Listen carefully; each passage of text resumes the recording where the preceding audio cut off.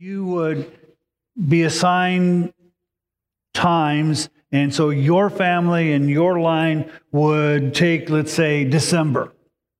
And so in December, your family would be the priest who would perform service in the temple area, whether it would be to burn sacrifices, to offer the sacrifices, to put the bread in on the table of showbread, or to make sure that there was oil in the menorah, or in Zechariah's case, to offer, to enter the temple to offer burnt incense. Now, for those of you who are aware, I'll just, again, in the holy place, there was on this side, the table of showbread, where there's 12 loaves of bread, one loaf for each of the tribes of Israel. On the right side was the menorah, a 7-branch candle, which provided light, and there would be daily performance of that. And then in the middle was the altar of incense. And there they would go bring the coal from the altar outside, bring it in, and then place incense, which would then provide a cloud, if you will, that would fill the holy place. And then once a year, beyond that, was the Holy of Holies, where the Ark of the Covenant was, and they would only go there once. And so it's told us that by lot, in order to determine who gets to do what, it was determined that Zacharias gets to go in and offer the incense. The altar of incense has a specific, not only just place, but a symbolic meaning. It is where, and we're going to see where the prayers of the saints, the prayers of the believers, it's symbolic that this incense placed on this altar and it filling the room is representative of the prayers of the saints. In case you think I'm making it up, check Revelation. It tells us that. And also in Hebrews. And so there is this symbolic aspect of it more than just, well, you throw a bunch of incense on it and smoke. So it's representative of prayers. So Zacharias has been determined to do that. And the whole multitude of the peoples were in prayer outside at the hour of the incense offering. And so again, not only is it symbolic, it's actual. People are praying while they're offering the incense offering, which is symbolic. So you've got actual prayers, symbolic prayers happening all during this time. And an angel of the Lord appeared to him standing to the right of the altar of incense. And so when Zacharias goes in to perform this and place the incense on it, lo and behold, to the right, which would be on this side of that altar, stands an angel. Something you don't see every day, although Zacharias would not necessarily know that because he just gets to do it this day. But I'm sure that, and as we'll read, it's pretty troubling because he's expecting to be in there alone. And there is knowledge that if you were to go into the Holy of Holies and God rejects that offering, he kills you. And that was so well known that they would put bells on the priests so they could hear him, because then if they stop hearing the bells, they said, well, something happened. And then they had a rope tied around them so they could drag the body out. So Zacharias shows up where it's supposed to be okay to just show up, and there's an angel standing on the right side of the incense. And Zacharias was troubled when he saw the angel, and fear gripped him. And I don't blame him. He's probably thinking he's a dead man. Plus, it seems that almost every time somebody sees an angel, there's a reaction, and oftentimes it's fear. And so Zacharias is gripped with fear. But the angel said to him, "Do not be afraid, Zacharias." Now notice, for your petition has been heard. Notice he is going in there to the altar of incense to offer prayers symbolically for all the people. And the angel says, but your prayer has been heard. Not everybody's prayer. Your prayer, Zacharias, has been heard. And your wife Elizabeth will bear you a son, and you will give him the name John. And you will have joy and gladness, and many will rejoice at his birth. For he will be great in the sight of the Lord, and he will drink no wine or liquor, and he will be filled with the Holy Spirit while yet in his mother's womb. And he will turn away many of the sons of Israel to the Lord their God. It is he who will go as a forerunner before him in the spirit and power of Elijah, to turn the hearts of the fathers back to the children, and the disobedient to the attitude of the righteous, so as to make ready a people prepared for the Lord. So this angel says, you're going to have a son, you're going to name him John, but he's not going to be just any boy. He is going to be one who's going to turn his people back, their hearts back to God and back to their fathers. And he is going to be the one who's going to prepare the way for the Messiah. He's the forerunner to that. And the angel gives us a little clue when he says, turn their hearts back to the fathers and to the children and to the prepare. And if you'll take a look at Malachi chapter 4, it says this as a prophecy.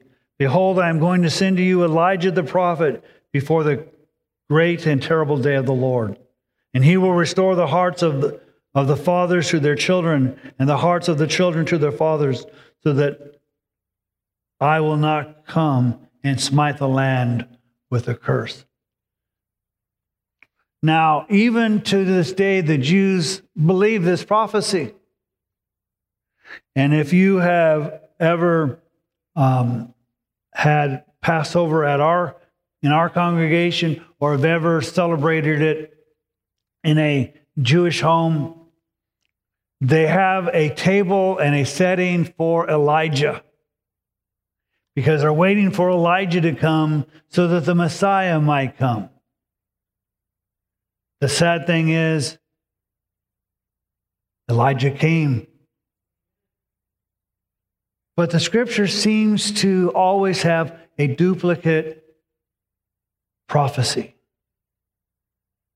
I believe, because the scripture says that in essence, John will come in the spirit and power of Elijah. I also believe before the second coming of Jesus, Elijah will come again. So when our Jewish friends have a separate plate and glass for Elijah, they're not that wrong, because he'll be coming again. But there's this special baby. And the reason that this couple didn't have a child, because the timing wasn't right for them to have a child. Because it wasn't ready until the Messiah was ready to come, and then this couple would have this son to be a forerunner to the Messiah. So maybe in our lives, when things don't go quite the way we think they ought to, or God is not on our timetable, it's maybe that he has a plan. And maybe we ought to let his plan be in works rather than ours. And rather than saying, oh, God is mad at me because this isn't happening, maybe it's because God knows better. And it's not a punishment for a sin, but a part of God's sovereignty.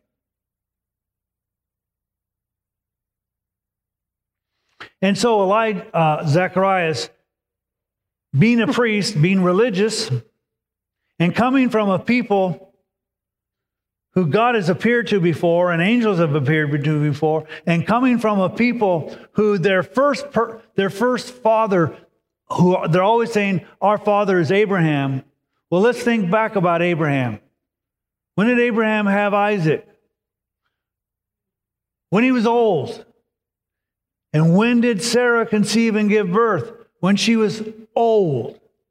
God has done this before. So, because God had done this before, and God is God, and He's the people of God, He's going to say, all right, yippee, this is going to be awesome. God, do it.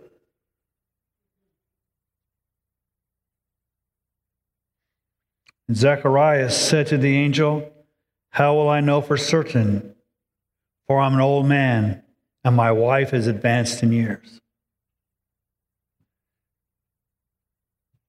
Here's the great thing. The scriptures always talk about people just the way they are. And Zacharias is just the way we are. But God, the circumstances seem to indicate that this isn't going to happen. Because I'm an old dude. My wife, she's advanced in years. Doesn't matter that God's done it before. Doesn't matter that God has parted the Red Sea. It doesn't matter that God has stopped the sun and distracted. It doesn't matter that God has done all the things that God has done. How do I know for sure that you're going to do this? The angel answered and said to him, I am Gabriel who stands in the presence of God, and I have been sent to speak to you and to bring you this good news. And behold, you shall be silent and unable to speak until the day when these things take place, because you did not believe my word, which will be fulfilled in their proper time. Now, I want you to notice a couple of things here.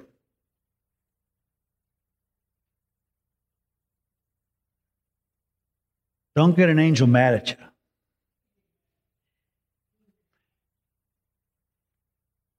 And again, praise God that God is God. Because, if it were me, I might say, you're right. You guys are old. I think we'll choose somebody else. But God doesn't say that. Their lack of faith does not change God's plans. And your lack of faith does not change God's plans. Your belief does not determine what God does. God does what God is going to do. It's just that look at the opportunity that Zacharias lost because he doubted. Think of the stories he could have told. I went in, I offered, and there's Gabriel. And I had a conversation, and it was awesome. And he told me all about what our little boy's going to be, and he's going to grow up, and he's going to be the forerunner of this Messiah, which is good news, not only because my boy is going to do this, but guess what? The Messiah is coming. The one that we've been praying for, the one that we've been hoping that the Romans will get out of our way, and we're hoping that he will rule and reign forever. That guy, he's coming. But guess what? Because he doubted, he had to be silent. What doubts in our lives silence our testimony? Instead of having the opportunity to share the good news and be excited about the good news, we stay silent. But again, it's going to be fulfilled. Your doubts do not change God's plans. For the people were waiting for Zacharias and were wondering at the delay in the temple. But when he came out, he was unable to speak to them, and they realized that he had seen a vision in the temple. He didn't see a vision, he saw an angel and had a conversation. And he kept making signs to them and remained mute. He was trying to tell them what was going on, but was unable to, because he doubted. And when the days of his priestly service were ended, he went back home. After these days, Elizabeth, his wife, became pregnant. Well, I thought they were advanced in age, because the angel of the Lord told them what was going to happen, And it happened because with God, nothing is impossible. Your circumstance doesn't dictate what God can do. So she becomes pregnant. And she kept herself in seclusion for 5 months, saying, "This is the way the Lord has dealt with me in the days when he looked with favor upon me to take away my disgrace from among men."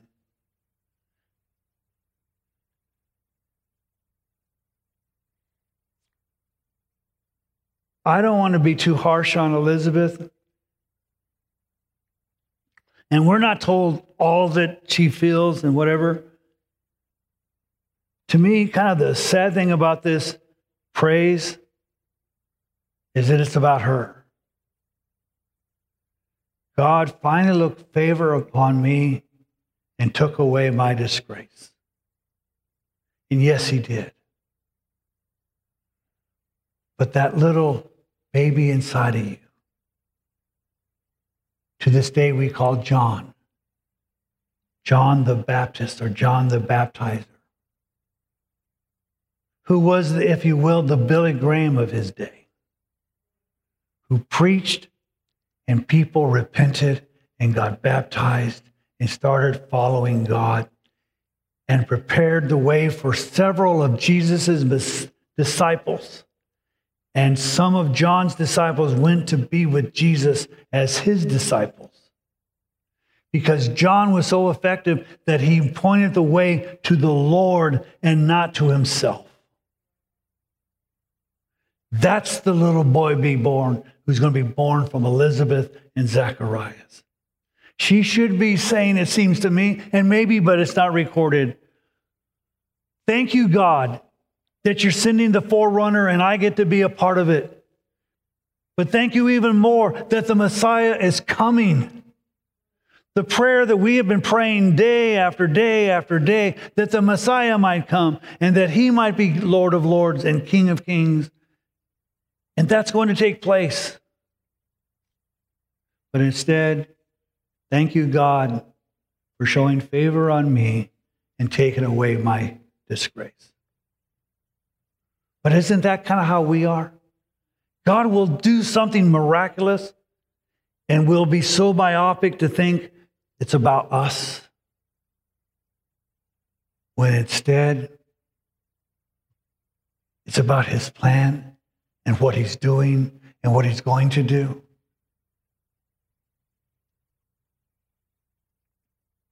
So, this couple,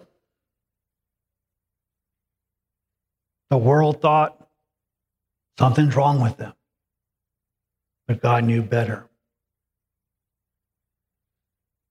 So we need to also not judge by circumstances or appearance. Even David was ignored by his own father and others because his older brothers looked the part of a king. But God sees the heart and determined that David should be king. Example after example after example in the scriptures are for us to get our eyes off of circumstances and onto what God can do. And if God can bring to this couple a little baby who will have the Holy Spirit in him before he's even born, can you imagine what God can do in your life?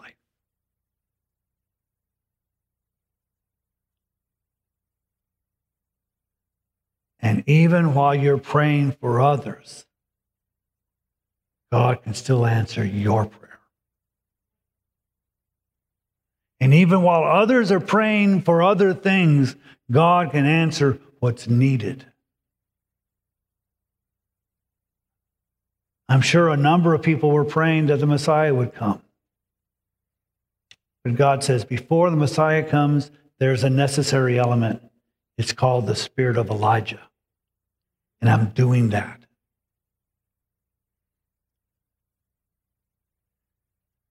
Today we seek the second coming of Jesus. Well, there are things that need to happen before. Maybe we should be praying for those things. And then having the ability to not only pray for them, but to see them coming to pass. And I bet the people who were really excited at this announcement were those who knew the Word of God, who said, before the coming of the Lord, the spirit of Elijah is coming. And when they heard that, they were filled with joy, except that Zacharias couldn't speak.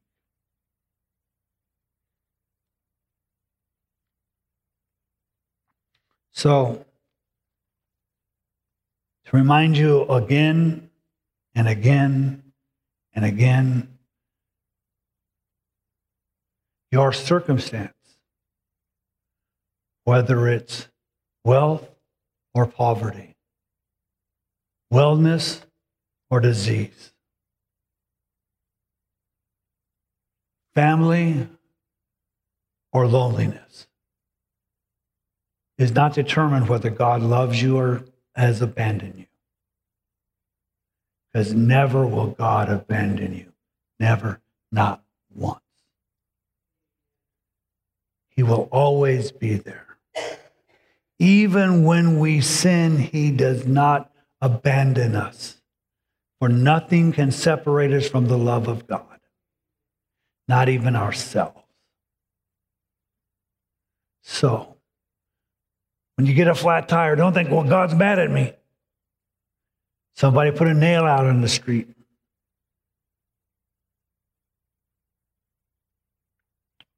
Or you're diagnosed with some illness. God hasn't never once stopped loving you. Perhaps He wants to walk with you through that so that you have even a more precious relationship. He's not doing it to you, but He's doing it for you, that you might realize the joy of being in His presence.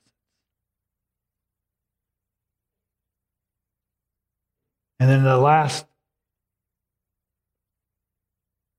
offering of advice. If the angel of the Lord appears to you, believe him. Or if you don't believe him, keep your mouth shut. Because their mouth may be ended up being shut for a long time. And all God's people said.